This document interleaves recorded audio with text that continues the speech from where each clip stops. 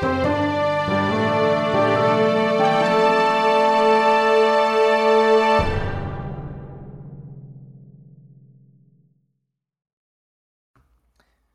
Story Seekers. I'm Ben.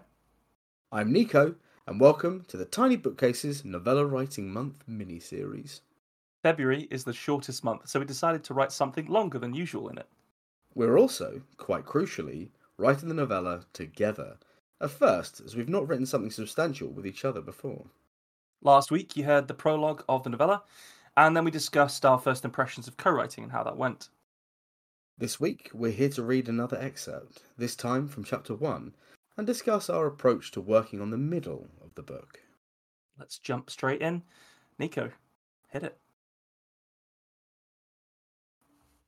Chapter 1, Augury, in which we see the end of It. Sundered stone, unwelcome daylight. An axe shared is half an axe. Forge fire. Sweat bled into the coating of dust on the craggy faces of the two dwarfs. Glint, deep in thought, furrowed his wide brow, breaking up the dark, tacky patina. He fought the urge to wipe his face as one grey bead broke clear of the grime to drip from his broad nose. It splashed on the smooth orb of stone he held, but they both remained quiet. Rumble flexed his fingers and ran his tongue over his cracked lips as he stared at the geode. The long dormant forge they'd found it in was silent, and the thirsty darkness at the limits of his sight seemed to pulse with menace. They were far from their home. Rumble had felt that distance keenly since entering the abandoned mountain. The magnitude of the question that hung over them would soon be answered, and they could get on with their lives. Magnitude was a word that neither wanted to consider right then. The small mountain they were in had collapsed so long ago that no living dwarf could have recalled its forge lit. The dead air and dust were proof of that as far as Rumble cared to consider it. Another dead mine inside another collapsed mountain. Glint had insisted that this particular mine had once been renowned for its wealth of geodes. Rumble had agreed, following his twin into danger to settle the matter between them. Glint had privately noted the frantically dug shafts they'd passed on their journey. Only a few had survived the collapse, but they told him that the Thane of the place had not given up hope of finding more until it was too late. He wondered how many dwarves had died in the crushing dark here. Would they add to the tally?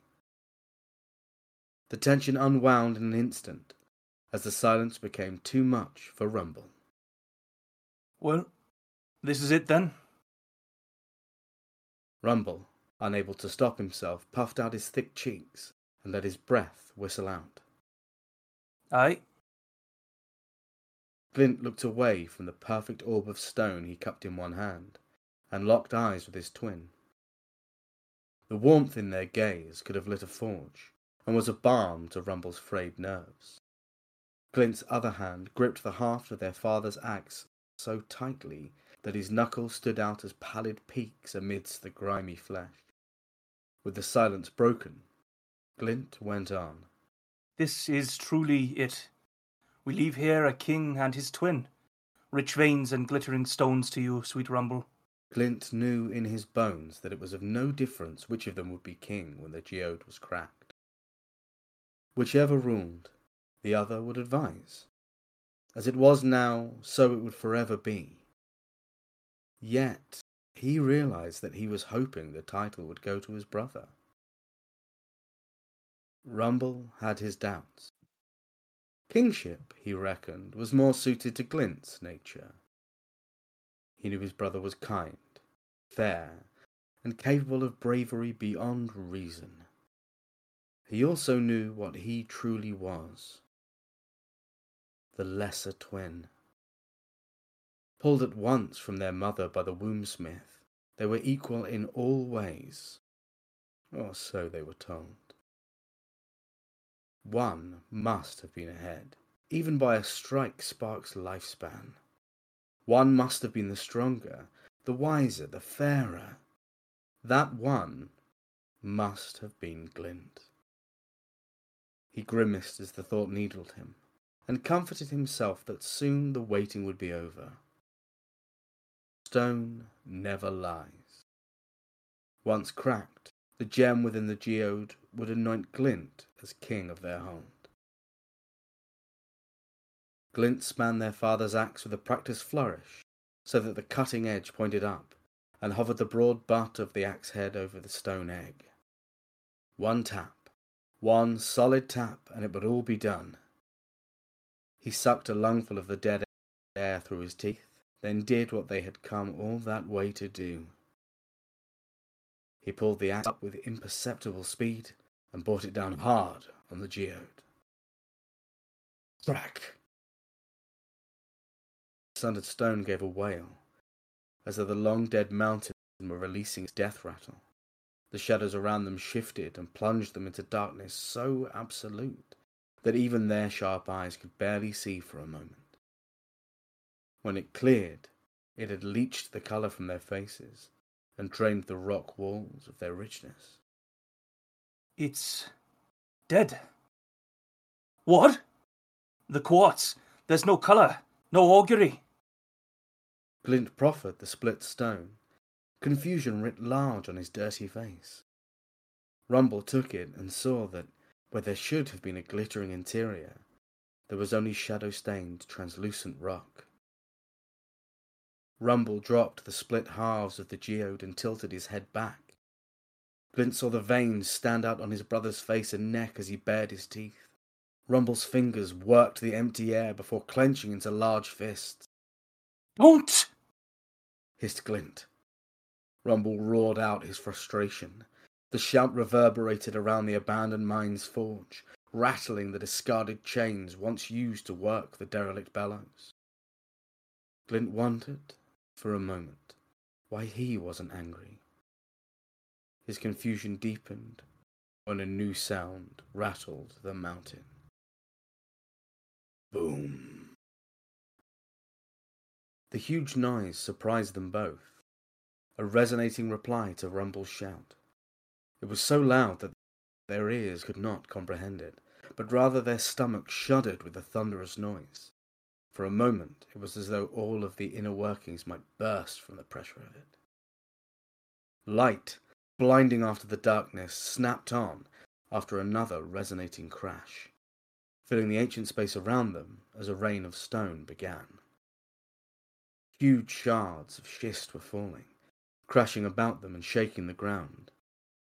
One falling slab, larger than the rest, hurtled towards them. Glint was the first to act as, with a bark of exertion, he threw their axe at it. Eyes filled with rock dust, Rumble watched the weapon soar. The axe flew true, connecting with the side of the slab and redirecting it. It missed him by a beard hair's breadth, instead crushing the old dormant forge's hearth. He dashed forward and deftly caught the shared axe as it fell. The deafening booms of the rockfall faded and were replaced with the grinding noise of something large scrabbling at the stone of the mountainside. Glint squinted up at the gaping hole above them. He was transfixed for a moment by the strange blue light of the outside world seeping into this forgotten corner of the hollow mountain. Then the bright light illuminated what had broken the mountain wall. It was, in many ways, an arm, but wrought too huge. The flesh of it was gnarled like the bark of an ancient tree, and its humongous fingers groped down towards them in the forge. Rumble's mind reeled from the scale of it. If its arm is so huge, how terrible must the rest of the thing be? That one clawed hand would squeeze the jelly from them if it found them. Instinct and fury prompted him to swing their axe. He hacked at the muscle-knotted wrist and felt the impact as the axe's bite forced the gnarled flesh to give. The hand shuddered, and a strange, keening howl assaulted their ears. The howl was like that of an animal, but was complicated by nuance, as though 1,000 guttural voices were joined together in a chorus of agony. He struck again and again at the same spot with savage precision, until the appendage was severed. The enormous hand crashed down beside them amidst the rubble, where it squirmed and thrashed with huge, twisting movements. The howl reached a high-pitched crescendo as what remained of the arm whooshed past them as it was rapidly withdrawn. Fear replaced shock in the bellies of both dwarves. "Grandfather's braided bull hairs!" Rumble swore, and Glint tore his eyes from the hole. When the howl cut off, the enormous hand began to shake violently. The rope-like tendons within it snapped taut as it convulsed. A stink of marshland guff and the musk of dried blood filled the destroyed forge, like smoke billowing from an overfilled furnace. Glint watched with wide eyes as the huge finger muscles began to shudder and bulge. What the fuck? The hand exploded. Huge globules of flesh and bone splattered across the forge in a dozen distinct chunks. Foul-tasting blood splashed against Glint's teeth. As he spat it out, he saw the piles of viscera twitching as they reformed and rose into horrendous creatures of wiry muscle. A dozen figures, each perhaps twice the height of a dwarf, were born from where they had landed. The dull grey of their knobbly skin matched that of the enormous arm Rumble had hacked them from, and they were covered in the wet sheen of their transformation. Fresh, cruel eyes rolled forward in their skulls to stare hungrily at the world they found themselves in. Without hesitation, they echoed the howl of their birth and scrambled forward on long, curving feet towards the two dwarves. "Trolls," grunted Glint. Rumble tightened his grip on their ancestral weapon and met the gurgling shrieks of their enemy with a war cry of his own. Glint's voice joined in with his brother's bellow, and together their sound resolved into a long and low note. It was the first beat of their battle song. It called for carnage. There we go. So what's that? That's like the first 1,000 or so words of chapter 1? It is. It's, when you're enjoying it, like I think we have really started to. Yeah. You know, we came in saying things like, oh yeah, and each chapter will be 1,500 words or whatever. But then you start to find story and they're just not. I think we're dangerous when we're not sticking really firmly to a word count. Yeah, I can see that. I mean, that one was actually 1,500 almost on the dot. I just checked it for just for accuracy. And yeah, there's still what, another 1,000 or so, 1,200 words left of that chapter. But yeah, I think there is a degree of that, but at the same time, when we're finding new ground, when we're writing together to like create a longer story, I think it's fine. Like wherever we want to, whatever we think people will find interesting, and also enjoy writing, should be what we're doing. It's very us to start on a big, like it doesn't quite start on a big fight, but it basically starts on a big fight, doesn't it? It's doing stretches before it kicks off. Yeah, there's some stuff with the geode, which is some nice world building and stuff, but we sort of see them start to take shape. I think the twins, and then obviously I think people can guess what the next 1,200 words of this first chapter is, which is a huge fight with 12 trolls. They have a big picnic with sausage rolls. Yeah, but I think so. This is the episode that we've entitled "The Middle," and it's because we are in the process of writing the middle at this point. So this is the first time that I've looked at chapter 1 in about a week now. Yeah, it's with a bit of space from it. There was stuff in there that I'd forgotten, which was same. exciting on that, going through it now together. Yeah. It was very fun to go, oh yeah, that's a fun thing. And I think what's really interesting about it is there are chunks where I'm like, I don't remember whose Who that wrote is. that? Yeah, yeah, yeah. Yes. So this was. I mean, but maybe we should talk about the way that it was read this time, because in the first episode, well, the first excerpt that we read from this novella, I did the narration and he did the voices, and then True. we flipped it for this one. What did you make of it? How did you find that? I thought it was really fun. Just for the listeners, so you all know, we didn't sort of record all of one and then do the other. So we've both got a copy to read from, and I would stop, and Ben would put the voices in, and it really did make the characters feel alive for me, because I wasn't in control of their voices. It That was was very a similar to how we've done the radio plays in the past, when we've done yeah. the Die Hard Christmas special and the Yuletide Carol. That was how we did it, and I enjoyed it then, and I enjoyed it now. It's a lot of fun. I think we've not quite decided how we're ultimately going to do it for the audiobook, but it's coming. There's conversations being had, which feel a little bit premature because we haven't finished the fucking thing yet, but we're on the way. It's I am I would say genuinely pleased with the shape of that first half of that chapter. Like, in the grand scheme of the thing, that's, it's not anywhere near.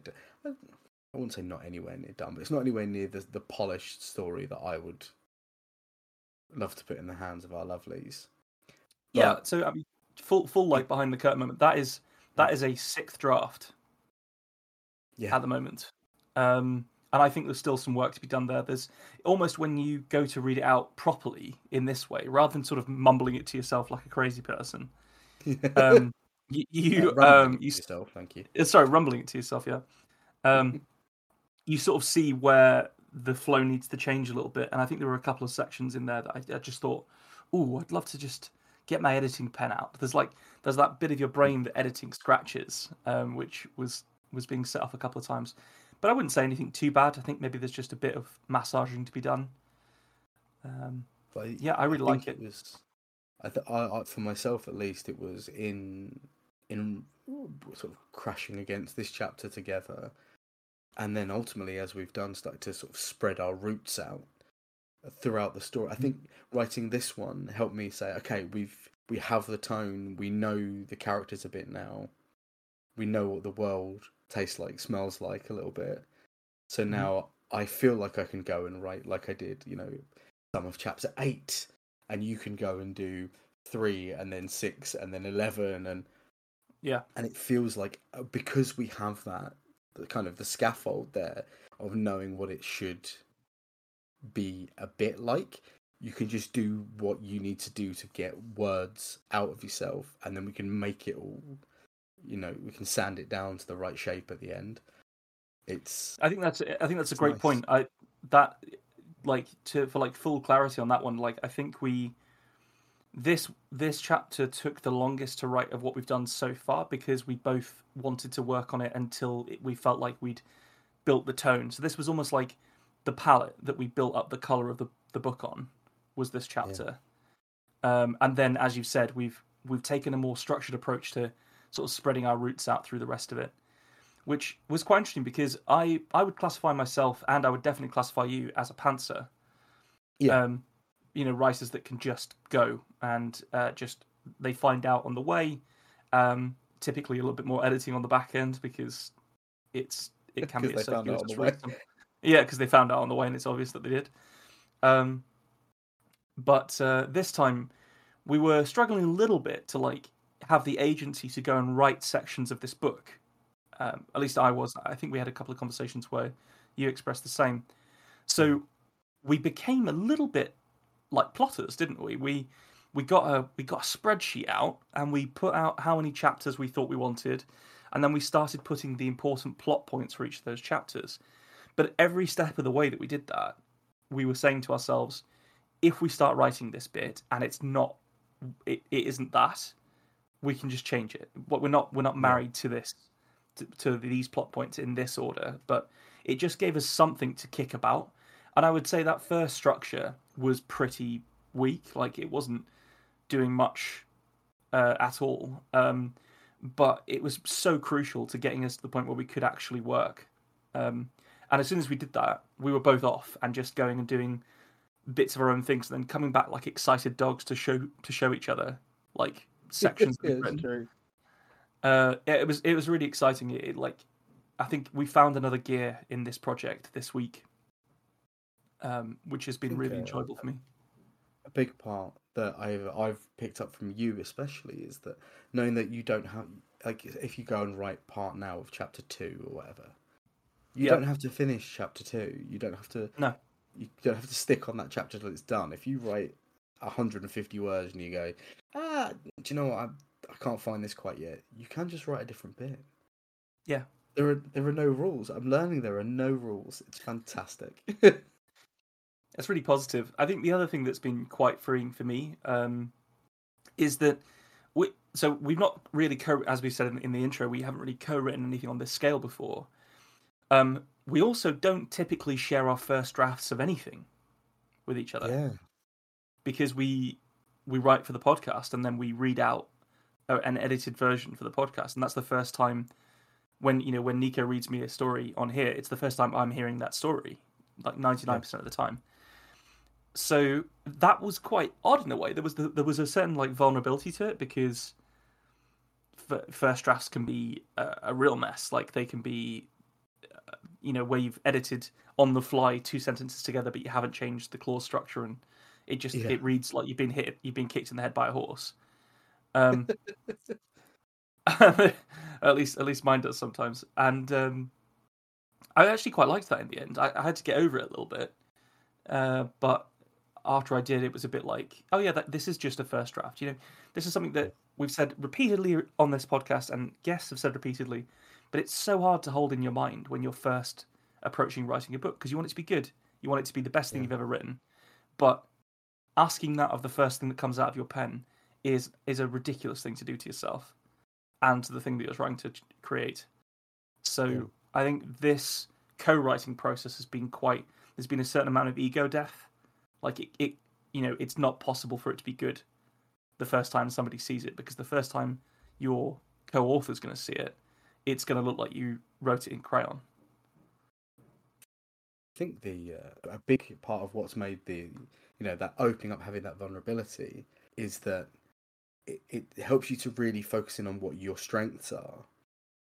Like, we have discovered that I can quite aggressively fire loads of ideas at a page and then look back at it and be like, I think that's something. And Ben is very good at then coming in and saying, I get what you're saying, and helping me to, through a pass, and then moving some things around and putting in some of Ben's voice.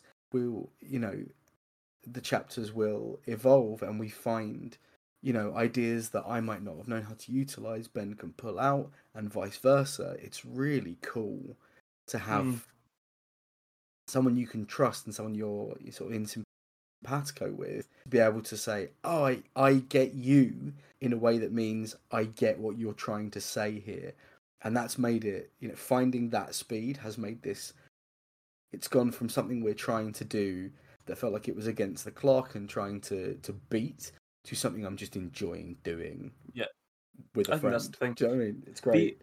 Yeah, absolutely. And like, the important bit there as well, because that's all lovely, and I totally agree. It feels a bit like I'm like Hawkeye reaching back into my quiver, and you're just putting interesting idea arrows in my quiver, and I'm like, oh, that one, yeah, that'll do there, and then I'm firing it at a target. But yeah, no, the important thing to note there as well is that I think that idea of being against the clock in that NaNoWriMo style was not working for either of us when we were co-authoring. We can both go away and do NaNoWriMo. We've done it a couple of times now, where we just write a couple of thousand words a day, every day for a month. We can do that. But we found that hasn't worked with the co-authoring. We have to be more inside each other's lives, more communicative about what we're doing, more structured in our approach. And that's changed it. It slowed us down a little bit. I think we've probably got about a third of the word count done now, and we're theoretically the halfway point. So we're, if this was NaNoWriMo, we'd be kicking ourselves. We'd be like, oh god, I'm gonna have to make it all up at the weekend. But crucially, it's not. We are building something that we're intending to do right and do well. So we are going to continue the work on it. I'm anticipating that by the end of the month we will have most of the novella. I agree. But I think there'll be rounds of edits and a little bit more adding to the word count, and then of course the ultimate thing, which is to make the book, and we're self-publishing it for free, of course, and then we're going to do the audiobook as well, which is going to be really fun to do. I think it's a fucking great project. I'm really excited about it. So yeah, I have to sort of occasionally stop myself from thinking too far ahead and starting to think about what's the next thing we're going to write together. I don't know if you've had that yet. Whether it's more inside this world or whether it's other things. I think I've been quite lucky in that I can use my creative overspill because it started to make me want to make art linked to this project. But that's also a problem because do I write, or do I spend 6 hours doing a big drawing that we might not be able to use for anything? It's going to make me really happy if we end up with an absolutely banging cover that you loved working on, though. Yeah. Like if that's something else that can come out of this, I think that would be really cool because we both are appreciators of cover art. Yes. We like the old Pratchett covers and the fancy covers from the 90s, and even some of the newer ones. Like I like the Abercrombie ones that have blood splattered all over them for obvious fucking reasons. But there is this trend towards minimalism, isn't there? Which there is. We would both like to not do. To shake a bit. So, shake the tree a little bit. So we'll see how it comes out. So as people listening can probably tell, we're both excited about this project in a way that we maybe didn't anticipate we were going to be in the first episode.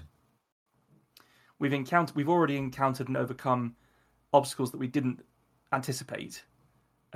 We've changed our writing style and structure in order to work together, and that took a bit of doing initially, and then has now feels like it's flowing. It's really gelled, and it's coming. It's coming. I'm very pleased with it, where it's at right now. Right. With that said, we do have some words to get down. We'll see you all next week for a bit of a chat about writing the ending. In the meantime, if you want a bit more Tiny Bookcase, we are now available on YouTube. So if you look up The Tiny Bookcase or at The Tiny Bookcase on YouTube, all of our previous episodes are there. So drop us a subscribe and put us on in the background. We know how YouTube works. Thanks for joining us for this episode of The Tiny Bookcase. Remember to subscribe, otherwise you're going to miss out on the future fun. Also, tell a friend. If you like this episode, link them to it. We'd be tremendously grateful. You can follow us on Twitter at BookcaseTiny, Facebook at The Tiny Bookcase, and Instagram at BookcaseTiny for updates. Speaking of supporting the podcast, well, magic can only take one so far. The Tiny Bookcase is supported by the generosity of its patrons. Those kind souls have really kept my belly full the last year. Let's cast a spell for them, shall we? For rich ginger tones on their scalp, let us cast the Orangi Hedondo spell for Scott Byrne. And for general fabulousness, why not the Ooh La La, How's Your Mother spell on Matthew McLaren?